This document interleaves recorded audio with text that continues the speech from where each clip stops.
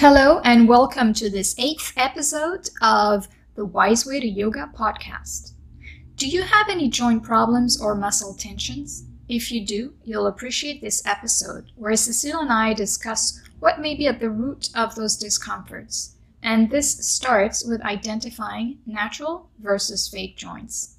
Cecile is an Alexander Technique teacher, certified by the American Society of Teachers of the Alexander Technique. Cecile has been practicing in the Boston area for over 20 years. She has also trained as a Thai yoga therapist and is the author of the book, The Wise Way to Yoga, our main inspiration and base for this podcast. And I, Mona Kelly, am a yoga teacher, certified in Vinyasa, Kundalini, and Restorative Yoga.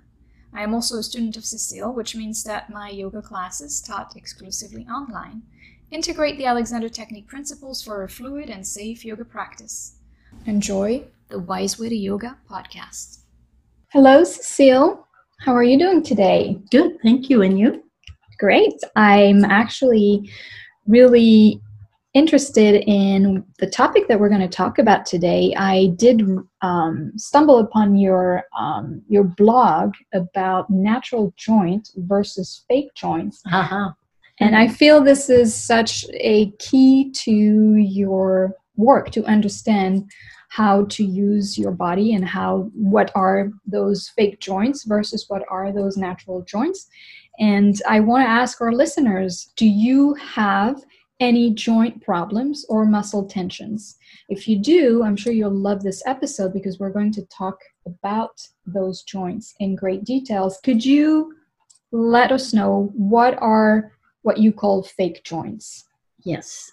So first of all, I want to clarify something, which is, sometimes people have muscle or joint pain because of disease or because they had accidents, so I tend to work with, although it can help even those people, actually, it may not make everything disappear, but it can actually help them as well. But I tend to work with healthy adults who have lingering discomfort or pain in their neck, back, joint, and even though they might do yoga, they might do exercises, they find that it's chronic. It became, and when they, as long as they exercise, sometimes they feel better, but then as soon as they stop, the problem comes back. So and sometimes even when they exercise, it's still there ongoingly.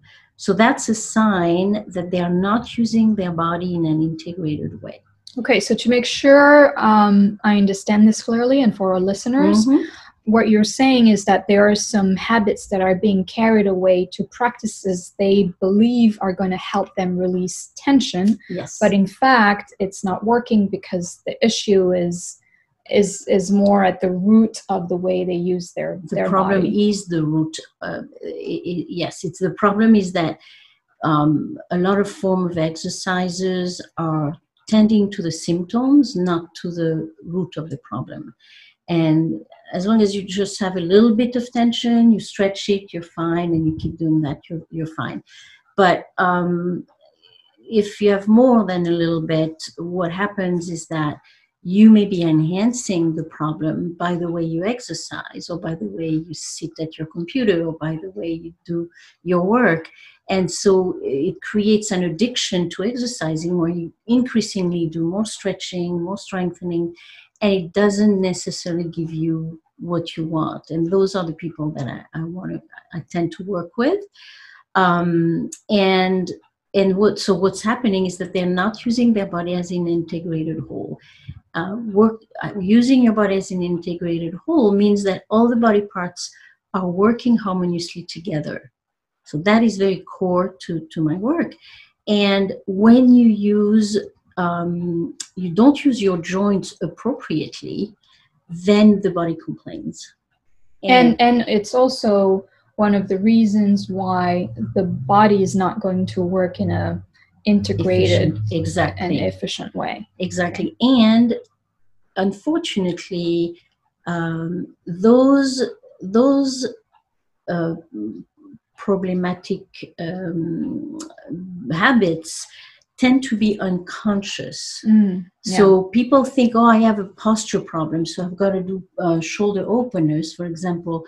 But the truth is, the shoulders slouching is only a reflection of a way they use or misuse their sits bones or their knees but they don't make those connections. So they keep forcing the shoulders to open, but the shoulders are automatically come back because we're not addressing the other body parts that are at fault, you could say, or involved.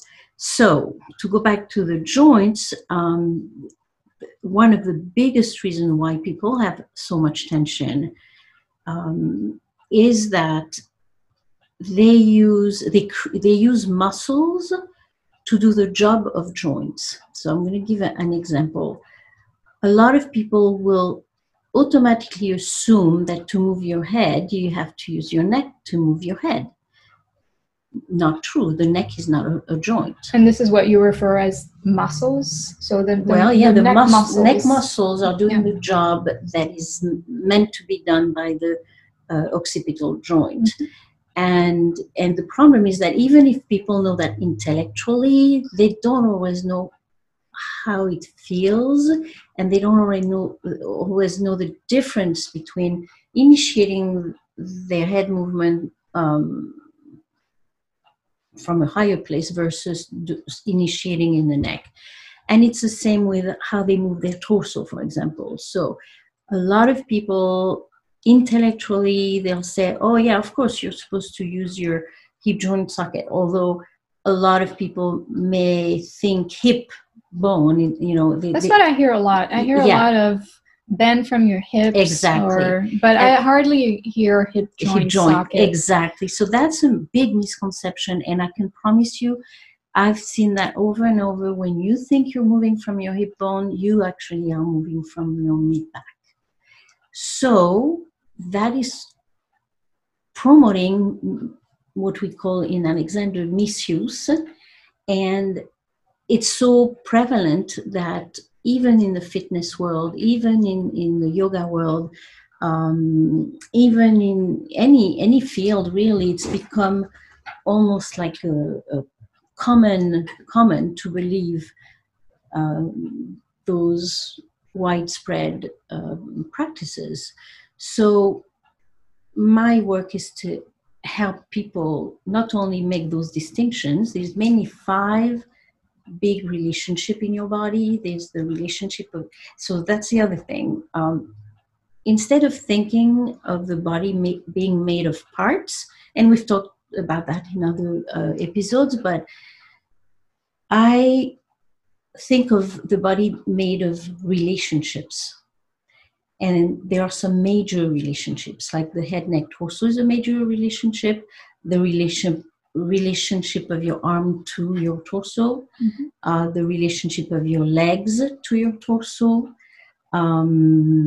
the relationship of your upper body moving in relation to your lower body. And then you have, of course, the relationship of your leg joints and the relationship of your feet with the rest of your body. So that's why I designed a home study course, a solo course that helps people discover those unconscious habits related to those fake joints. And then I guide them to experiment and feel the difference between the natural joint and the fake joint. And by having clarity around that and literally moving, using your skeleton more than your muscles, people end up decreasing or eliminating lots of muscle and joint problems. Yeah. I really love this distinction of, instead of thinking of body parts, you're thinking of body connections or body relationships, sets of relationships. I think that's really important to the work that you do, and hopefully I'm sure that listeners will appreciate to understand this distinction. And when it comes to the joint, so you mentioned, so we talked about the fake joint. So I understand that you talked about one of the fake joint would be to use your neck muscles instead of the occipital point, which is the occipital joint behind your your head, right? It's kind of a 2/3 into your head from your third eye, you could say, or the space between your the top of your ears too, if you draw a line through the back. Yeah, so it could be, some people say it would be if you had a rod going through your ears. Honestly, my experience, it's really, really more helpful to think higher, like higher on the back of your skull. So to move the head, you would think start higher. the movement from there. There. So it's kind of like the equivalent of behind your, the opposite of your forehead, there. Understood. And so, the second one is instead of moving from the hips or the lower back when we bend, it would be to think of the hip joint sockets, right? So it's a little more complex than that.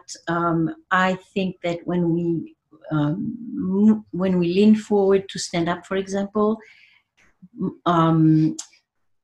geographically, we're actually moving from the sits bones because we can only move from where we're supported, and the hip joint socket are not supported. So we literally, geographically, are moving from the sits bones. But for the movement to happen, you need to release your hip joint socket and know where they are located. Yeah. But when people think they're moving from their hip joint socket, it's similar to thinking you're moving from your hip and you're still moving from your back, which is why people think they're doing it the right way. See, that's the trick is that you may not always be doing what you think you're doing. And that's another aspect of this work, which is to become aware of things that you are not aware of, and realize that your sensory perception has been, I don't know what word to use, but I'll give an example. Over time, when you get used to using your body a certain way, the habitual way feels more natural than the natural way. And so then it's hard to rely on your sensory appreciation, because then you if you only listen to it feels good, it must be good. No, because you might be listening to your habitual pattern, not to your whole body intelligence. And I've experienced that recently with you. We had this fun session on how to sit in the car to drive, right? Yeah. And it's true, it felt really strange for me at first, but it took me a while to now feel that the natural way is my natural way, is the way that feels good to me. At first it felt very strange, different. Exactly. Not comfortable. It took me a little while to adapt. Would you say that when you say not comfortable, do you mean it felt weird, it felt unusual? So in that way? Yeah, more in that way. Not uncomfortable, like I had pain. Exactly. I wanted you to clarify. Yeah, absolutely. I would never ask somebody to do something that feels painful, because that's not the natural way. Is not painful. No, it's not. But it feels odd. It can feel odd. Not always, but it can feel odd if you're doing something in a way that you were so off track. Yeah, for many, many years. Yeah. So, but then it doesn't take forever to change those habits if you're motivated. Yeah. So I have another question about, you mentioned those habits are unconscious, which I totally get and understand. So, I mean, someone who's going to listen to us, or someone who's going to read your book about the topic or read your blogs, is that enough for people to start changing, or do they actually need hands-on, or do they need more visuals? What's your opinion on that? Yeah, the blogs, the book, they're wonderful to get you started thinking differently about movement. So that's definitely a first step that can be very beneficial. I've had feedback from people reading my blog and telling me that changed how they do their practice. So I know it can be very helpful. But even those people, it changed something in their practice, but it probably didn't change the way they use their body as a whole in every activity. And that's really more at the core of what I do. I can apply what I teach to anything, because it's foundational. You use your body in any situation, and the more you use your body in your work or in your special activity, the more you would benefit from this. And so the reason you need more than a book or a blog is because of what we just explained. The habits are unconscious, and you don't even feel that you're doing them. You don't even know that you're doing them. So you need somebody else to give you feedback. And that's why, I mean, I work online and I work in person, so there's options there.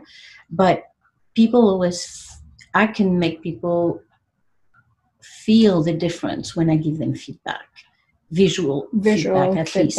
And you know, when possible, if I can use my hands, it's an added feature. But I can cover and help people change quite a bit, even with online sessions. That's good to know, because I think it's a good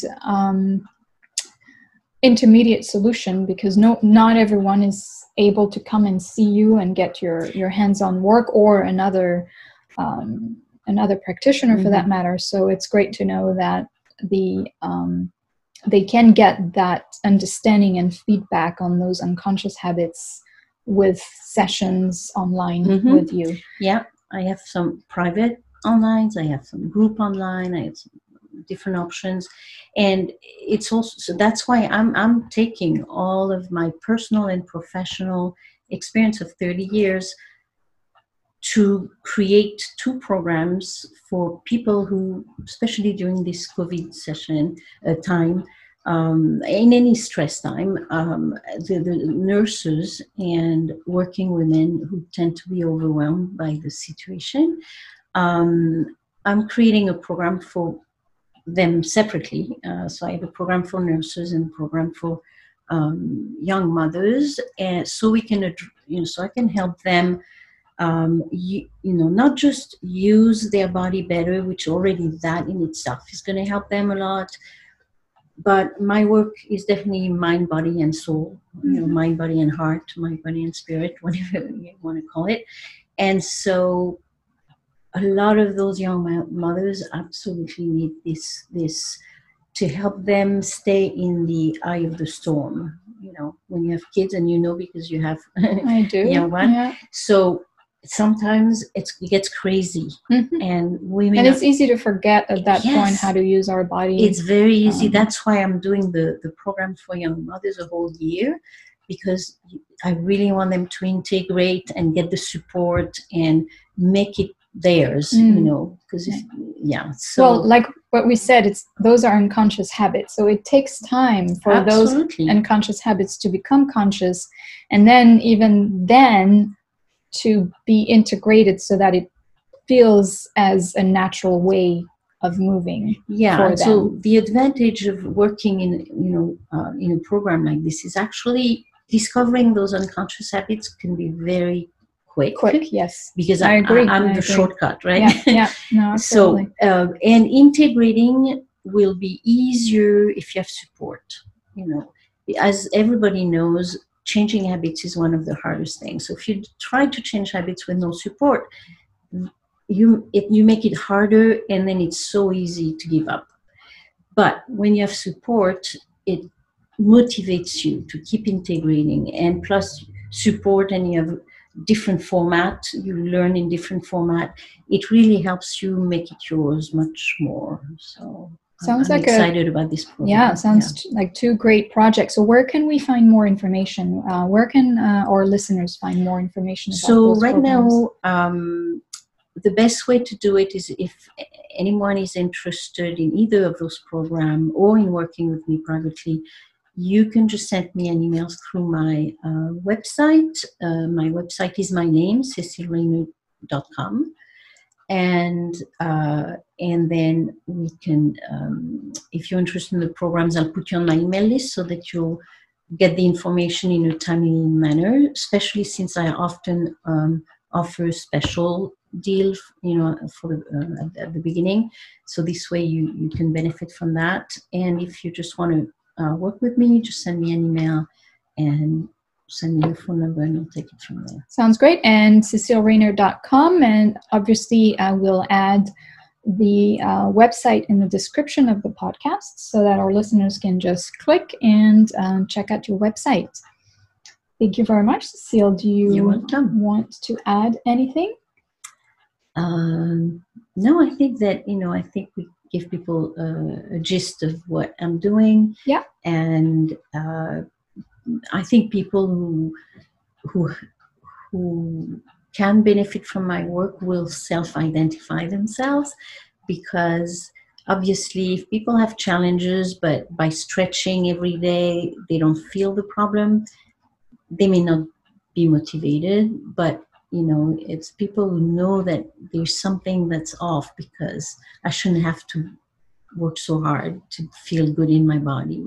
Yeah, and sometimes the more I work or Yes. I do yoga or any type of exercise, it doesn't help. So I think your work is really key in that sense, that it, like you said, it addresses the root of the problems and not so much the symptoms, because those are short-lived, but the root of the problem, once it's addressed, it can give really lifelong results. Absolutely. Yes. And for the parents, I want to add one more thing, which is, as we know, children learn from their parents, and they learn as much from what the parents say but they also learn from how the parents behave. Of course. Yeah. And so the more parents whose young children, integrate this kind of work, so they can be calmer even when there's challenges, and they don't feel stressed in their body so much, they're going to be a much better example for their children. So Absolutely. It's a gift That's a for very good themselves point. and for their children. Yeah. So.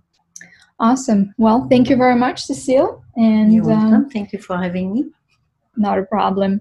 We will catch up with our listeners later. Thank you for listening. Bye-bye. Bye.